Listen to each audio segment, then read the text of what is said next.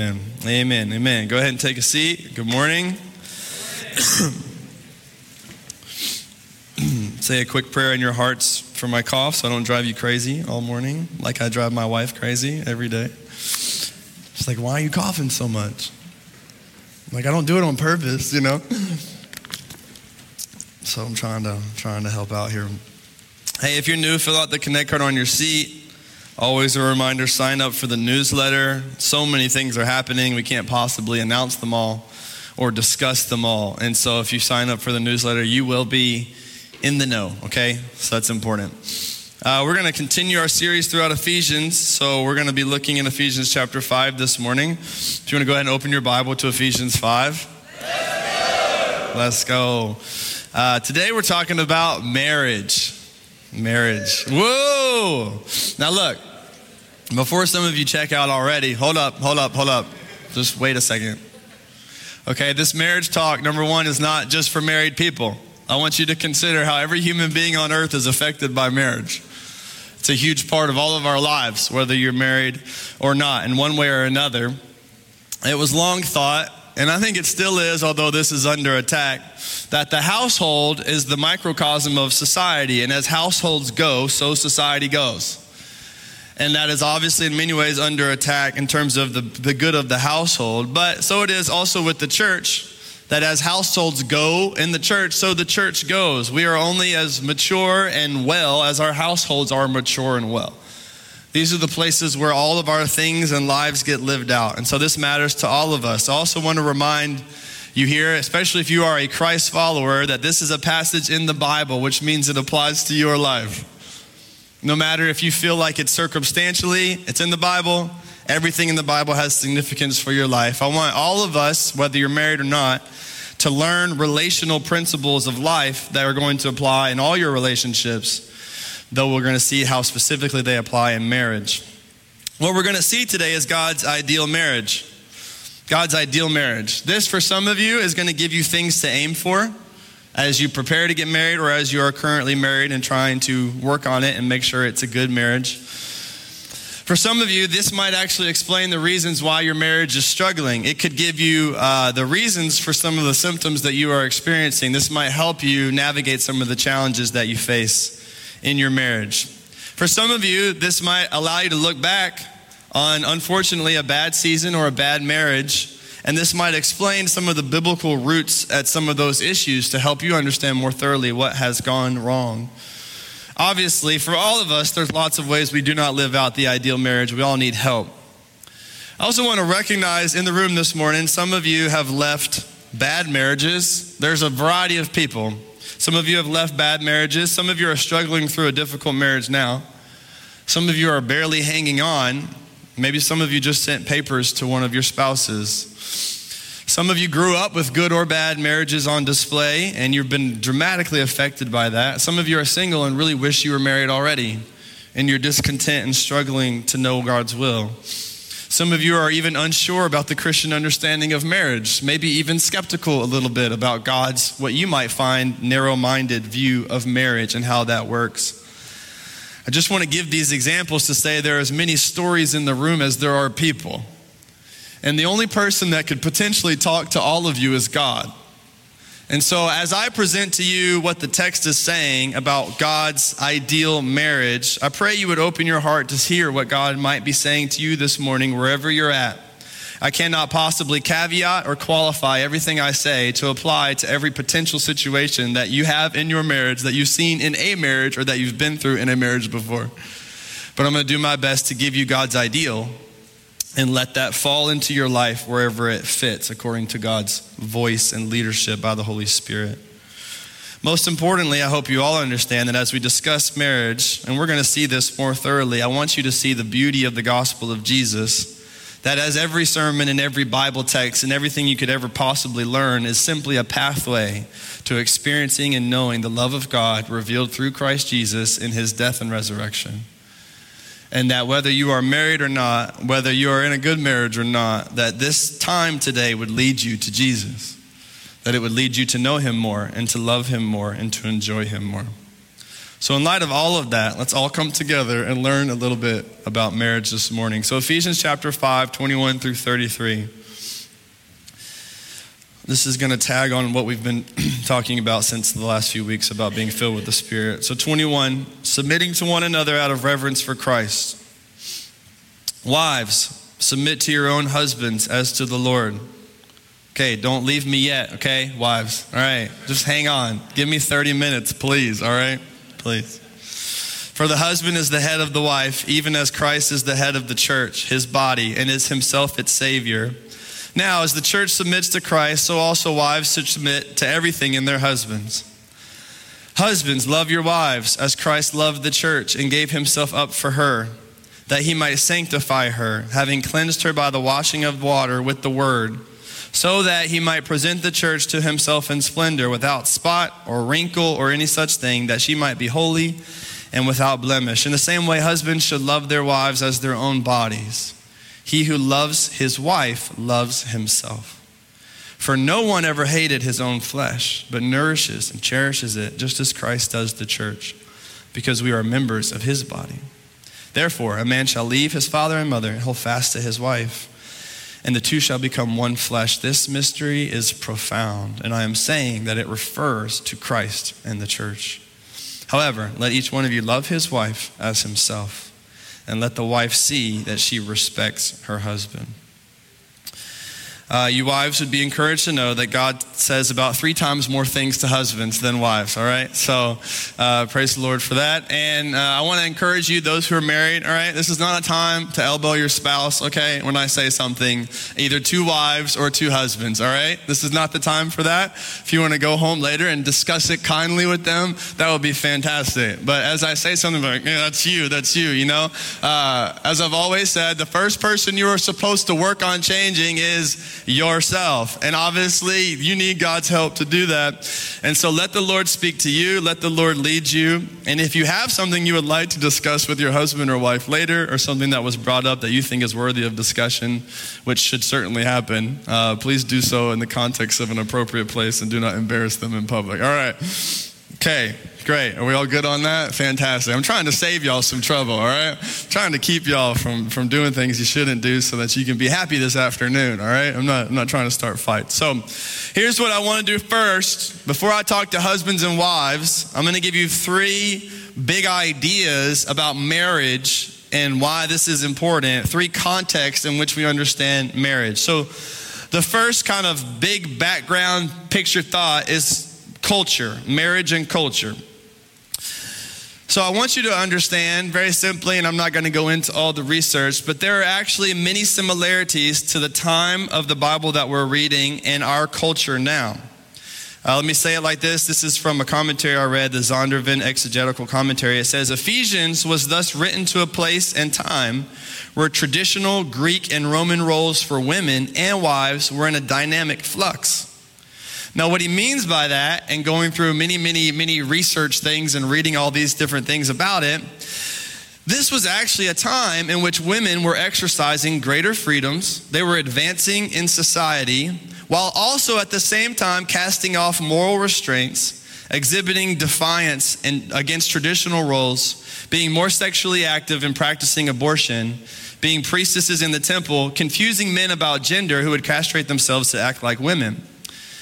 This was especially the case in prominent areas like Ephesus. So, does that sound familiar? Okay, we have gender identity crises. You have women advancing in freedom and rights, which is good in many ways, but also comes with this other area of casting off moral restraints. Oftentimes this is exhibited with sexual freedom and a lack of sexual purity.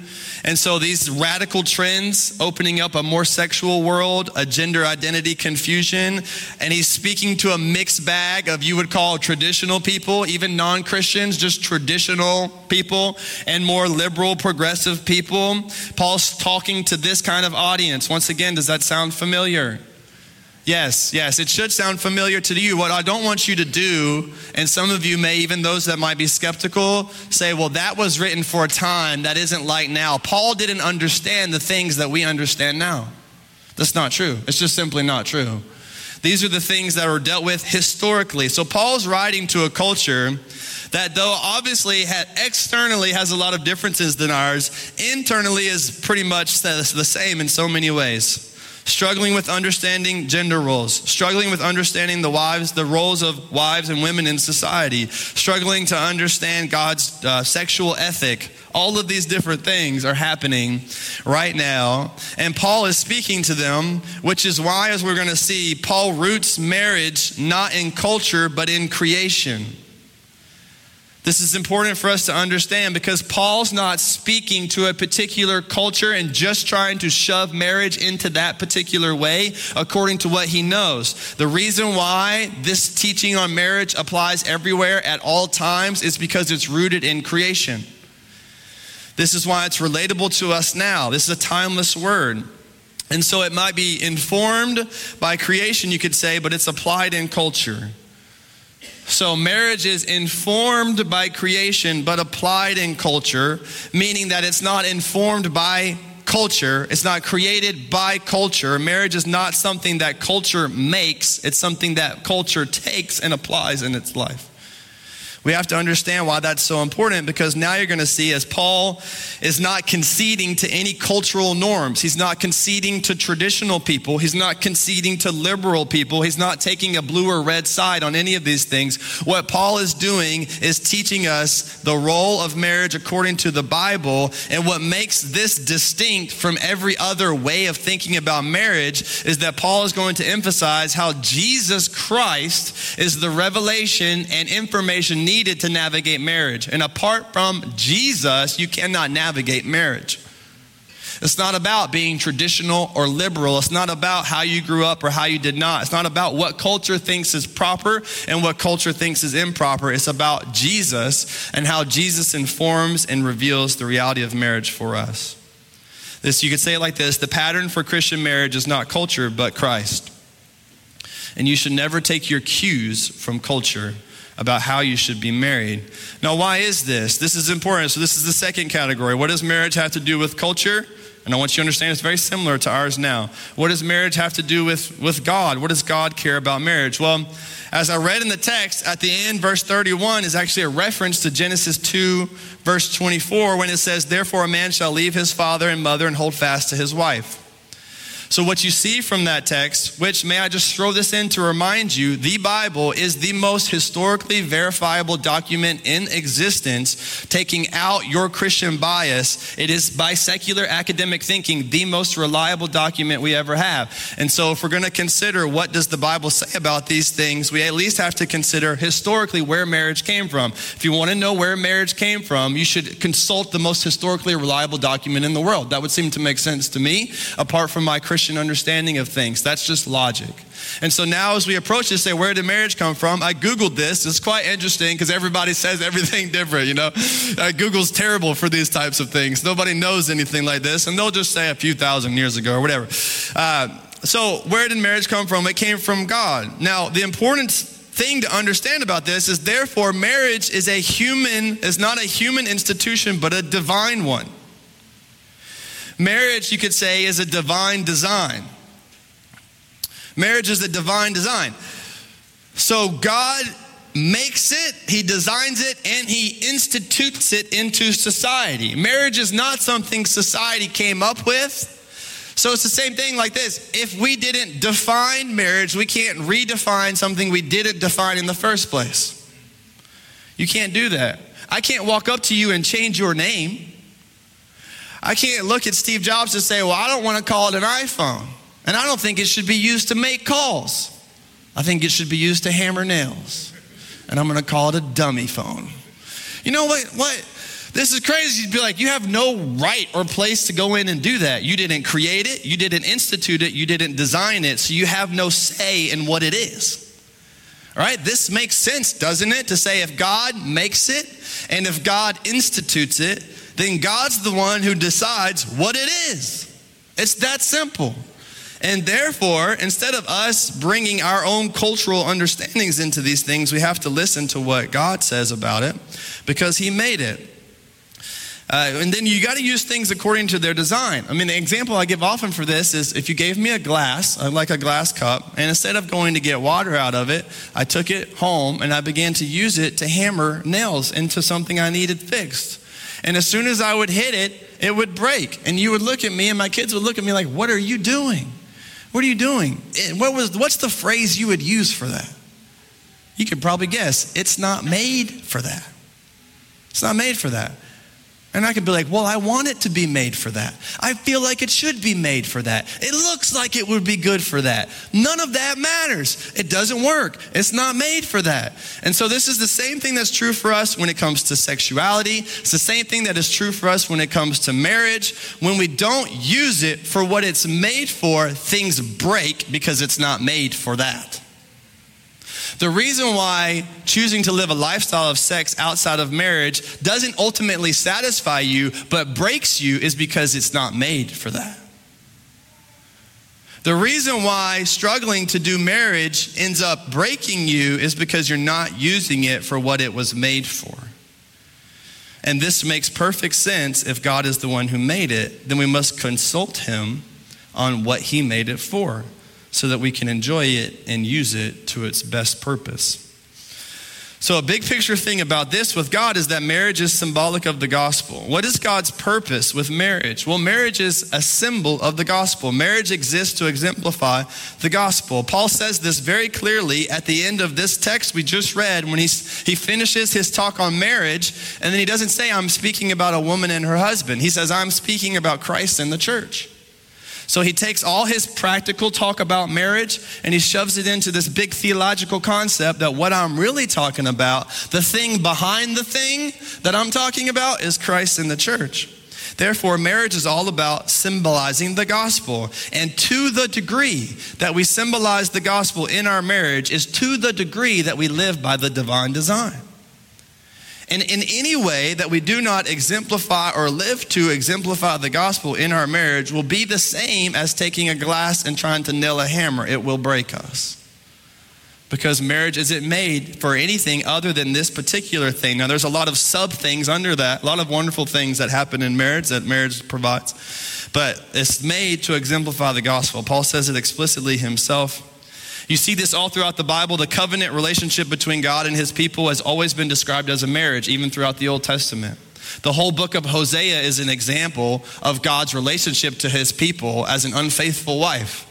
The theme of marriage as an understanding of God and his people has been true throughout the whole Bible, and now it gets even more clarity in the New Testament. Something I'll say often at wedding ceremonies is that marriage is a telescope. You don't look to it, but you look through it to see something more beautiful on the other side.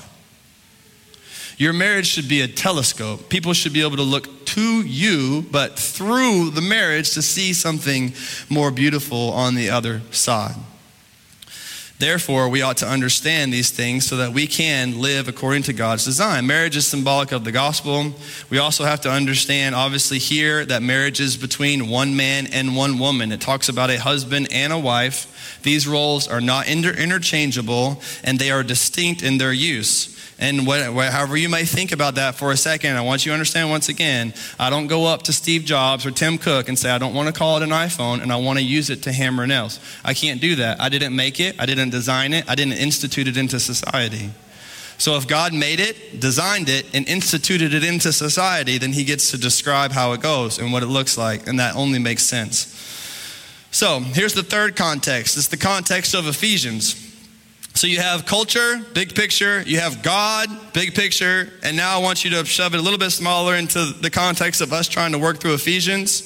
Ephesians has been about how to be saved. Ephesians has been about the local church. Ephesians lately has been about how to know the will of God, how to walk in love, how to be a light in the world, how to avoid certain sinful behaviors and how to grow in certain godly behaviors, overcoming anger, being sexually pure, walking in forgiveness, being careful with your words, being filled with the Holy Spirit, all these things about our life. And what we're going to see now is Paul's trying to address the places these realities get lived out. A way for you to say it here is that the household is one of the primary places of spiritual attack, so we must fight to make it a primary place of spiritual protection. You cannot live out Ephesians apart from your household. The place where you're going to apply forgiveness most is going to be in your household. The place where you need to pursue sexual purity most will be in your household. The place in which you're going to need to control your anger most is going to be in the household. The place where you're going to live out your Christian experience and your walk with God for the majority of time with the closest relationships will be your household. Therefore, if that is true, and a church is only as good as its households, and a society is only as well as the order of its houses, therefore our households are obviously now places of primary spiritual attack. The devil is actively at work to mess up your household. Therefore, it must be a place of spiritual protection, which, as we're going to see, is the husband's primary job.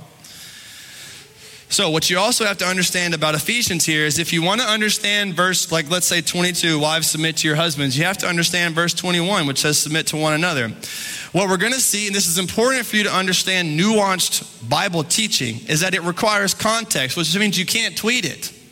And some of you are living off tweets and you're not living off the context of what God is actually saying. And you could tweet one particular thing and say, how could God say that? Without understanding you'd have to read the whole article. It's like people who take the headline and say, what a terrible thing. And then somebody's like, did you read it? They're like, no, but the headline was bad, Like, hey, no, you got to read it. You got to understand the whole thing. Okay, the last context, and we're going to get into now husbands and wives in just a second, is that you have a personal context. This is also important because I want you to understand, this is true for all of your interactions with the Bible, is that your initial distaste for something, the Bible says, let's say if you have an initial distaste of it, could be a result of a few things. One is a simple result of misunderstanding it. Have you ever considered that maybe you just misunderstand the thing that sounds like something you don't like? Maybe you just misunderstand it. The second thing, which I think is true for a lot of you, you've had a bad experience when someone lives out their misunderstanding of it. So someone has misunderstood what God has said, then they've lived according to their misunderstanding, they've misapplied it, you had to live under that or in it, and now you have a bad taste for it because somebody misunderstood it and lived it out the wrong way, which I think is true for many of you. The third one is, and this is true for all of us because we all want to be God, is that your pride gets in the way, and the fact that you would like to be God means we're automatically offended when God disagrees with us. You just need to go ahead and recognize that impulse in your life. Just admit it. Say, I want to be in charge. I want to be the boss. I want to lead my own life. I don't want nobody telling me what to do. This is the human condition. Just at least recognize that and say, maybe there's something in there that just doesn't want God to tell me what to do. And I should at least bring that into my assessment of whether I think something's true or not. I want to be clear that all of these things are very important to our lives, but have nothing to do with whether something is true and good. Nothing to do with it. Your personal experience of it has nothing to do with whether it's true and good. Nothing. It's irrelevant to the conversation. It's an aspect of your life which doesn't dictate whether a big thing is true and good. Okay? Your misunderstanding of it doesn't dictate whether it's true or good. So I want to place this before you and give you a chance to hear me when we talk about how true and good God's design for marriage is. All right, let's get into husbands and wives. You still with me? Are we good? Yeah. All right. I'm trying. I looked at this. I had my wife look at this. It's 7 pages. Okay, normally my manuscripts are like 2 pages. Kyle knows over there. He's like, I don't know how you're going to get through this. And I said, listen, I got to be very methodical, okay? I can't lose my mind. I can't sit up here and yell at you. I'm going to try to walk you through this, okay? So you're in class and we're in session, all right? So stay with me here, okay? There we go. Amen. All right. So Paul closes this passage with these 2 words, love and respect. So I think these 2 words give us a good idea of what the roles are about, how he summarizes all the details. He says love and respect. Husbands, make sure to love your wives, and wives, see that you respect your husbands. So I'm going to take those 2 words and I'm going to apply them to wives and husbands, and that's how we're going to navigate what Paul says. So the first word is respect. This is particularly to wives. Respect is an attitude that must be implemented in everyday life. I want you to understand that this is the essence of what Paul is after with the word submit. So he summarizes his teaching on submission with the final word, respect. So what Paul's really after, Submission is the practical way you display an attitude of respect. Respect doesn't mean anything unless it's applied and lived out. And so I want you to understand this. Also, remember, I started with verse 21 on purpose, okay? So this is connected. The command for wives to respect their husbands is tied to the previous verse, verse 21, of mutual submission. It says here, submitting to one another out of reverence for Christ. So now I want you to understand what's happening here. And this is why you need to read all of the Bible so you get context for what's going on. Christianity is a life, you could say it, of mutual submission. This is how Christians should live. Philippians 2 says, let not each one consider their own interests, but consider the needs of others more important than their own. 1 Corinthians 13 says, love is not self-seeking. Jesus himself, it says, came to serve and not be served. So the model we get for how to be a Christian is a life of mutual submission. Every Christian should be submitting to one another, which means we should be laying down our preferences to serve others, which means that we don't walk into rooms or households or relationships thinking about our best interest. That's the Christian way. Why? Because Jesus lived that way. And so now the question is, well, how do I apply that general Christian lifestyle into marriage? You see how this makes a lot more sense now. It's not just a random out of the curb to say I'm writing about stuff and then I'm going to throw in there, hey wives, make sure you submit to your husbands. No, it's saying, hey, all Christians need to learn to submit to each other. What would be the question out of you? Well, how do I do that in my marriage? What does it look like to submit to one another in marriage? So now he's going to explain that. And he's going to do it with parenting too. What does it look like for a child to submit to their parents? What does it look like for a father and mother to lead well so that they're worthy of being trusted and obeyed? These are the things we're going to see. So it makes a ton of sense now to say if Christians live a life of mutual submission, we give each other the benefit of the doubt, we lay down our preferences, we seek to serve and not be served, we are not self-seeking, but we're always considering the needs of others more important than our own. If that should be true of our everyday life and all of our relationships, then the question is, what does that look like in marriage? And now Paul's going to explain. Paul's going to explain what does that look like. And before I get into all that with wives, I want to throw this in there for you real quick, all right? For the wives out there, if you don't like the word submit, would you prefer the word die? Because that's what he's going to ask husbands to do. So I just want to be clear, and I always remind you of this. If you don't like the word submit, do you like the word die better?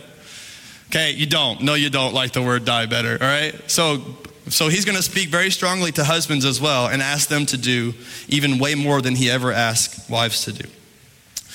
So, how do we do this? Respect. I want to give two aspects of respect, the benefits and the boundaries. So the first is that respect leads to blessings. So there's two angles of respect. One is I want to put before you the blessings of living a submissive life in the right way, which we're going to walk through, and how it blesses you and blesses marriages. And then I'm going to put boundaries on it, okay? But many people have overstepped their roles using the word submission, and I want to make sure there's boundaries on it. So the first, though, is that respect leads to blessings. The first blessing is following Jesus and participating in his mission in the world, which is inherent to doing marriage God's way. I read a commentary that said this: submission means sub to the mission. And the way he explained it is this: there is a mission for the Christian marriage, and that mission is obeying and glorifying God. The wife says, I'm going to put myself under that mission. That mission is more important than my individual desires. I'm not putting myself below my husband. I'm putting myself below the mission God has for our marriage and my life, which I thought was really helpful. It's a really great way to think about it. You're sub to the mission.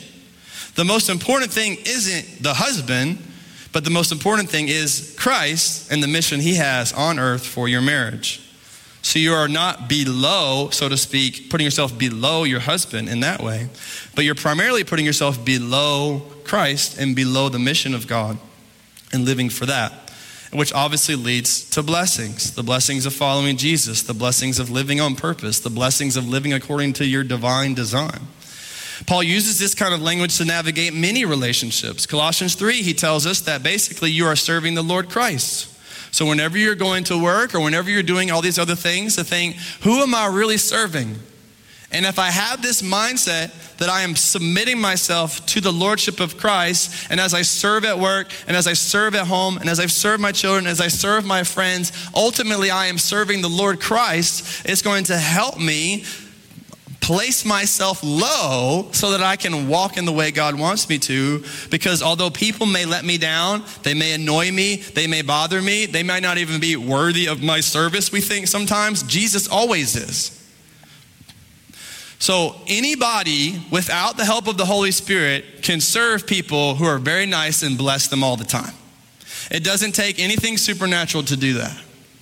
But what is unique is when Christians in their relational lives, not just in marriage but in all contexts, can serve those who don't deserve it, because ultimately we're seeing Christ and we're saying, I'm serving you to serve him. And although you right now may not be worthy of this service, Jesus always is.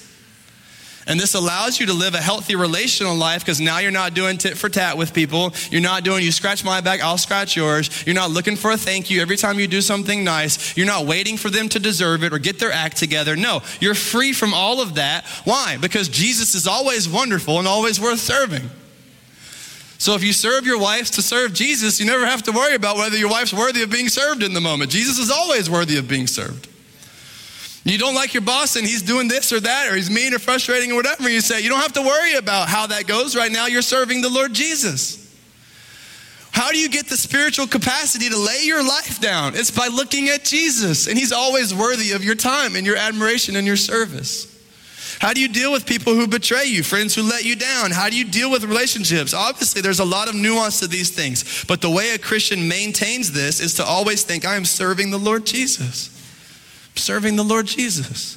How freeing this is. To say, I'm not serving you because you deserve it, and I'm not serving you because you're wonderful to me, and I'm not going to stop serving you because of this or that, but I'm serving the Lord Jesus. 1 Corinthians 10 tells us, whatever we do, do it unto the glory of God. So the primary thing of being married, whatever you do as a wife, do it unto the glory of God. Whatever you do as a husband, do it unto the glory of God. Whatever you do as a father and mother, do it unto the glory of God. Whatever you do as a friend or as a girlfriend or as a boyfriend or as a worker or boss or employee, do it unto the glory of God. So obviously, when we take Christ's way, this leads to blessings. The second blessing is the blessing of good leadership.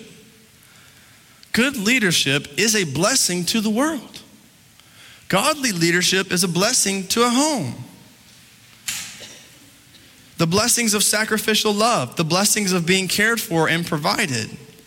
These are wonderful blessings that God wants to give to your marriage when we live in these roles in an appropriate way. We see this because it says marriage is a representation of Christ in the church. It says that the picture is that the husband represents Christ. So as the church submits to Jesus, it says the wife should submit to her husband. Why? It says, well, Christ is the head, is the language it uses. And in marriage, the husband is the head. Well, what does the head do? The head provides direction, leadership, provision, guidance, sustenance. Who in the world doesn't want to be cared for? Doesn't want to be under good leadership? Who doesn't want someone else to sacrifice themselves for them on their behalf? When you walk in the respect that God has for you as a wife, you position yourself to receive the care of good leadership. Now, obviously, you're saying, well, my husband doesn't do it. Okay, I'm not talking about that right now. I'm talking about what the ideal setup is. To say, as you submit, you position yourself to walk in and to receive the blessing of provision, sustenance, guidance, direction, care, sacrificial love. You're welcoming in somebody who ought to be laying down their lives to serve you. Instead of rejecting making your life better, you're receiving it by walking in under the submission that God has for you. I want you to understand as well that 1 Corinthians 11 and 1 Timothy 3 connect headship to the order of creation, which happens before the fall, which means that these roles are not related to the fact that we have sin, but they are pre-set up before the fall. So this is the inherent best way a marriage works. This is how it was supposed to work before even sin came into the world, and this is how it is supposed to work now. So that's what it looks like to to respect. It's the blessing of following Jesus, submitting to the mission. It's the blessing of being under the care of good leadership, being provided for, having someone else deal with the craziness. You know what I'm saying? Like, imagine if you're, as a leader, if I could just pass every hard conversation off to somebody, I'd be like, oh, that would be great, All I ever have to do is preach. I just pass all the hard conversations off. Every awkward moment, I just pass that one off. Everything that requires me to sacrifice, I just shove that one over there. There's this idea, at least in marriage, not that you never do anything, but that you're just passing these things off. And the husband's supposed to take them. Everything that's hard, oh, there you go. Take it. And obviously, we're going to walk through. There's some nuance to that. But that's the general gist, is it's a place of blessing and provision.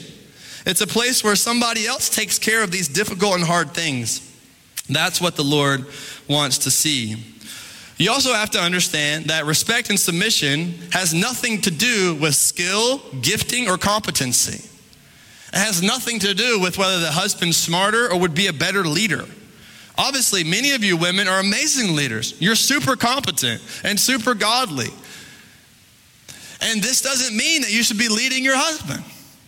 It's not about inequality in that way. It's not about competency. It's about design, divine design. And you'll actually find that your leadership skills and your wisdom and all that you bring to the table are heightened and used more in the context of respecting your husband.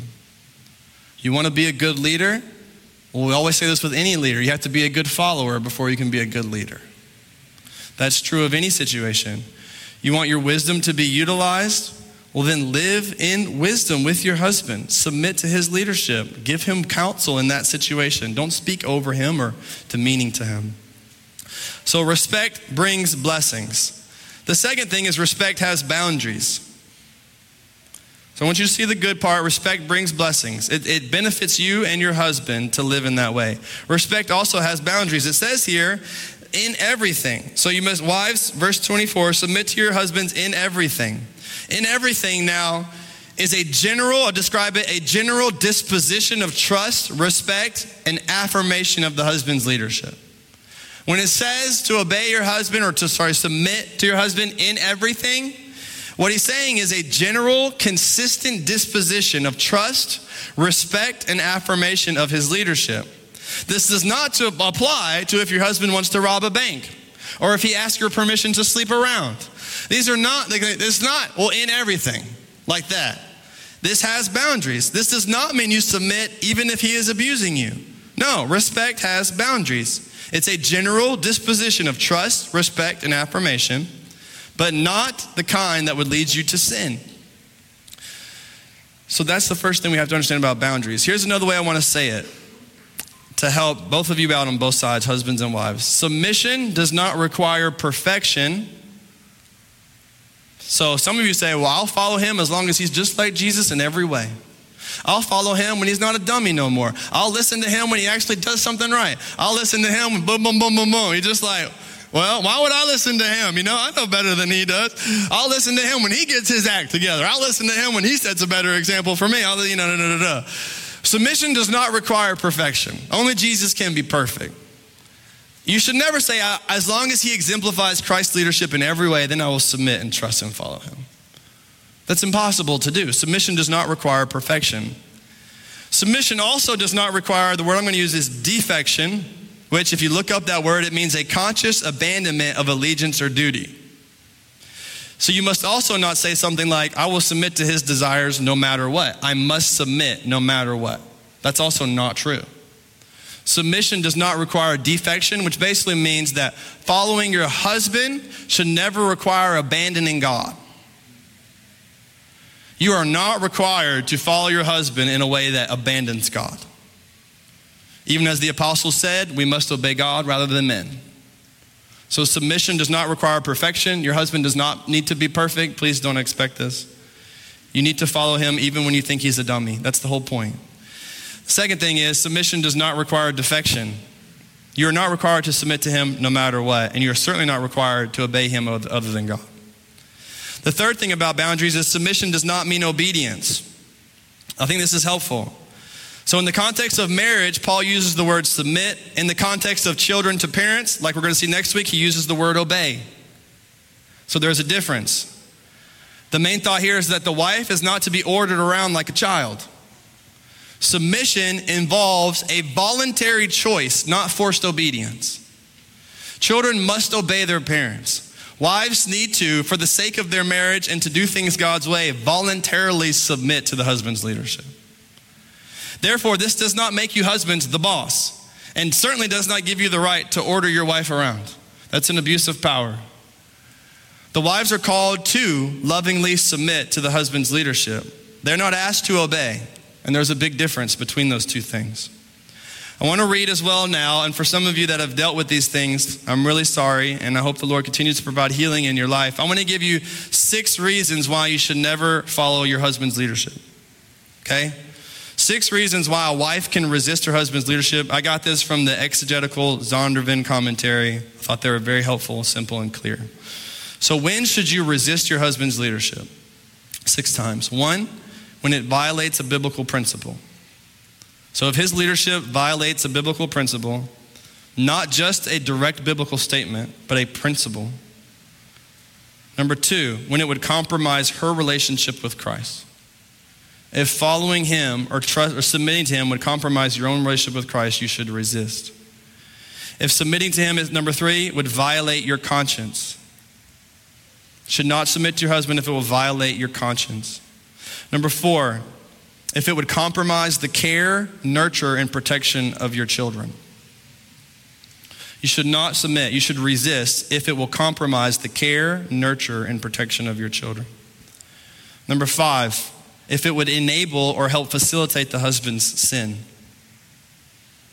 You should not submit. I think this applies often even to the bedroom. If it would facilitate his sin and lack of self-control. You should not facilitate your husband's sin. That's number 5. Number 6, you should not be subject to physical, sexual, or emotional abuse. So if submitting to your husband means you must live in physical, sexual, or emotional abuse, then you must resist. All right? So those 6 reasons are biblical reasons why you would resist your husband's leadership. Now I want to give you practical ways you can submit. The first is to receive his care. Man, let him serve you. Let him help you. Let him lead you. It's really a blessing to any husband who desires to care for his wife. It's a great blessing if you just let us help you. If you would just receive it. Encourage his leadership. Be proactive to affirm your trust in him. Join with him. Don't ever separate his decisions with the kids. You should be one. Don't undermine him in front of someone else. Encourage his leadership. Be his biggest fan. Tell him he's doing a great job. Forgive him when he messes up. Okay? Be an encourager. Make sure he knows you believe in him, even when you're struggling to. Just trust the Lord, okay? I already gave you reasons you don't have to listen. So now I'm going to give you reasons things you should be doing. Resist taking control. Do everything you can to resist taking control. Resist complaining or undermining his leadership. And this one's financial. Live within the agreed means that you guys have established. Okay, live within the agreed means. Okay, now like I said before, wives have to submit, but husbands have to die. So I'm going to talk to you now. I want you to understand, a husband, that representing Christ is not a power play, it's a death sentence. Being a husband is not a power play, it's a death sentence. I'm going to mean that positively, okay? I love being married. But I'm going to show you what I mean.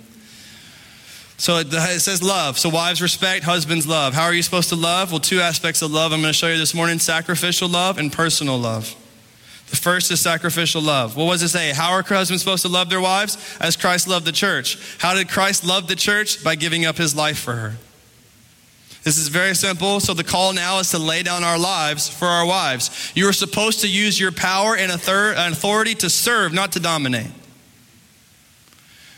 You are supposed to use your power and authority to serve, not to dominate. It's called servant leadership. Anybody who I've married or husbands who I've talked to probably already heard me say this. It's a very simple formula for being a good husband. Go home and die. See, people are laughing. I said, go home and you just want to know how to be a good husband? It's very simple. Go home and just die to yourself. Die to everything that you just die to yourself. Die to your selfishness. Die to the way things you want them. Die to your preferences. Die to the fact that you'd like to relax instead of doing this. Die to the fact that you wish you was doing this instead of this. Die, die, die. And I promise you, if you go home and die, your family will live. I promise you, I just guarantee it. If you go home and die, your family will live. And here's the irony. You say, that may be counterintuitive. You say, what about me? Well, I want you to remember the Bible's opposite day. You should probably, especially those of you in Christ, remember this phrase where Jesus said, if you want to save your life, you must what? Lose it. What's the pathway to having a good life in the kingdom? It's to lose it. What's the best way to live as a husband? Is to die. What's the best way to enjoy life as a father? Is to die. What's the best way to be an honorable friend and a good coworker? Is to die. What's the best way to live? Is to die. And of course, it's counterintuitive to you. You're a human. Why don't we listen to God as to how things work? Go home and die. It's that simple. And if you die, your family will live. And ironically, not ironically, counterintuitively, when you die, you will also live. The best way to enjoy being a husband is to die to yourself. The times you'll enjoy being a husband most are the ones where you die to yourself most. Why? Because you're locking in to God's divine design. The times you'll enjoy fatherhood most is when you're dying to your desires the most. Why? Because you're locking into your divine design. Your love is a responsibility. I want you to understand this, regardless of her behavior, health, or appearance. Your love is a responsibility. You have made a covenant before God. And it is not dependent on her behavior in any way whatsoever. It is not dependent on her appearance in any way whatsoever. It is not dependent on her health in any way whatsoever. You must understand this as a husband. You cannot love your wife unless you deny yourself. You cannot love your wife unless you do. There is no form of love, real love in marriage that does not include self-denial. You cannot love your wife as an addition to your life. You must love her while denying yourself. A practical way I'll tell guys this a lot is you must lay down 95% of your preferences so you can lead well in the 5%. Of course your wife is going to trust you if you spend your whole life laying down your life for her. You say, well, I mean, all he does is take care of me, look out for me, help me, serve me, provide for me, just take all the hard things. All he does is just wherever I want to go eat, whatever. All he does is lay down his preferences. So when he says, I really think God wants us to do this, it means something. If you lay down your life, if you lay down 95% of your preferences and just the way you would like to do things, you're going to have a ton of weight when it comes to that 5% that really matters. Okay? So just spend your whole life laying down your life for your wife. The Bible says here that Jesus is going to cleanse us with the word. The marriage picture is that the people of God are cleansed by the word of God, by the blood of Jesus applied by the Holy Spirit in our lives. The word here applies primarily to the preaching of the gospel. What it's saying is the biblical theological picture is that Jesus takes the gospel, which is his life, death, and resurrection. He uses that to purify a group of people, to forgive them of their sins, which some of you need to receive today. And then once he does that, he presents this people beautiful and glorious to himself, which was eternity is like, is that you and me and all of the people of God will finally be what we were made to be. We will have no fault and we will be glorious and beautiful and have a perfect relationship with Jesus. That's what Jesus is doing theologically, biblically in our lives. So therefore, the marriage role of a husband exists to do similar things, is to prepare and help present your wife to God, spiritually beautiful in every way. I want you to understand this. You should love and serve your wives in a way that helps them love and obey Jesus more. You should love and serve your wives in a way that helps them love and obey Jesus more. Their submission to you should make them trust Jesus. Their respect for you should help them enjoy Jesus. As they follow you, it should lead them to Jesus. You should love and serve your wives in a way that helps them love and obey Jesus more. The goal, the ultimate goal, is not that they would obey you, but that they would obey Jesus. The ultimate goal is not that they would just be so admired by you, but that they would be enamored with Jesus.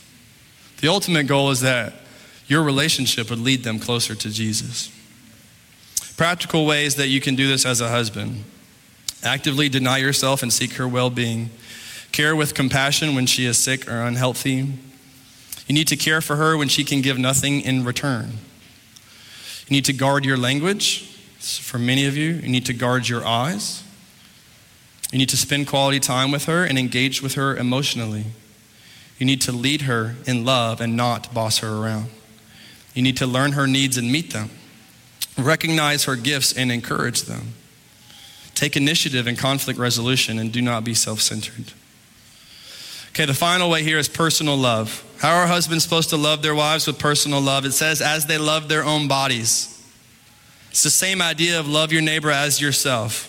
If you wish to be treated a certain way, then you treat somebody a certain way. If you want to take care of yourself a certain way, if you don't want someone to hurt you, don't hurt. You know, it says love your neighbor as yourself, love your wife as your own body. Now, some of you, this is connected because you do not care well for your own body, therefore you do not care well for hers. And because you don't take care of yourself in a dignified, respectful way, you do not have the capacity to do that for her. You're supposed to love her as yourself and to care for her as you care for your own body, but you do not apply much care and concern to those areas of your life. You do not use much self-discipline, and therefore it makes it difficult for you to do that for others. The biblical model here is that Christ takes care of his church. We know this, those of you who know these things in church, say, we are the body of Christ, and so Christ takes care of her body, his body. Therefore now, we as husbands ought to take care of our body, which is our wives in this sense, metaphorically. And here's where I want to close with this, okay? This is true for all of us, is that we can only act like Christ toward others when we access what Christ is towards us. Okay, this is true for all of your relationships now as we close. We can only act like Christ toward others when we access what Christ is towards us. We can only represent him to the degree that we are present with him. We will lay down our lives for others when we consider deeply how he has laid down his life for us. We will happily serve others when we consider deeply how he has served us. We will forgive quickly when we consider deeply how he has forgiven us. We will be gentle, merciful, kind, and gracious when we consider how he has been gentle, merciful, kind, and gracious with us. We will be patient when we are bothered, when we consider how patient God is with us. You only have the ability to act like Christ towards others when you access everything Christ is towards you. And to the degree that you enjoy what Christ is for you will be the degree in which you are able to distribute that to others. And some of your limits in life and your lack of capacity to be a good husband or wife is simply related to your lack of devotion to Jesus. And if you would be more devoted to Jesus and you would spend more time with him and hear from him more clearly, then you would have increased spiritual, supernatural capacity to apply those things to others' lives. The reason you're still bitter is because you haven't meditated on the forgiveness of Jesus. The reason why you're unkind is you haven't meditated enough on the kindness of Jesus. The reason why you won't forgive is because you haven't realized how much you have been forgiven. The reason why it's hard for you to lay down your life is you haven't wept over the reality that Jesus laid down his life for you.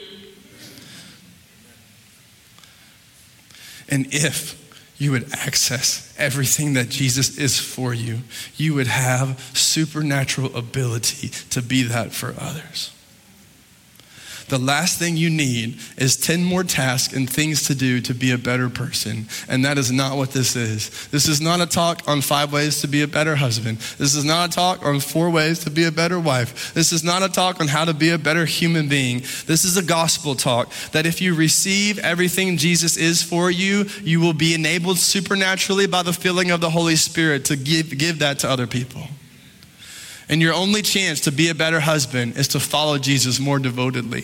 The only chance for you to submit as a wife is to love submission to Jesus, who's always perfect. The only chance you're going to have of dying to yourself is if you sit every day with a God who died for you. This is your only chance. But it's not a burden for you to carry. And if you would simply surrender to Jesus and fix your eyes on him, he will help you be the husband and the wife that you need to be. Let's pray and let's respond to the Lord now. We'll have the worship team come up and there will be a prayer team down front. If you need prayer for anything, please come pray. Don't be too proud to get out of your seat. If you as a couple need prayer, please do not get up here because somebody will think, oh, something's wrong with their marriage. Something's wrong with every marriage. Every single marriage on planet Earth has something wrong with it, okay? So if you need prayer, come pray. Get prayer, all right? Let's get the help that we need this morning.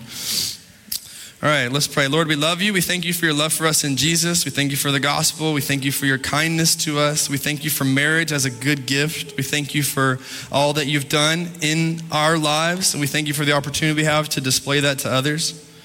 I pray that the households here at CityLight would be in good order.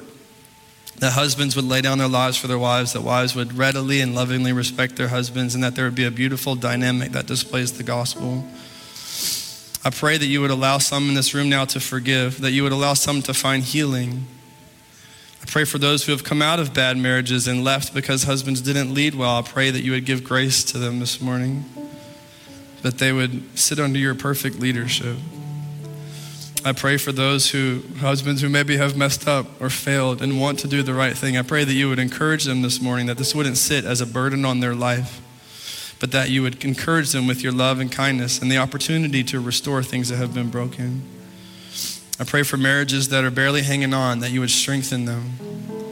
I pray, Lord, that you would do all that you can do in the midst of all of our life circumstances. We love you, and we ask this in Jesus' name. Amen. Amen. Why don't you stand? Let's respond to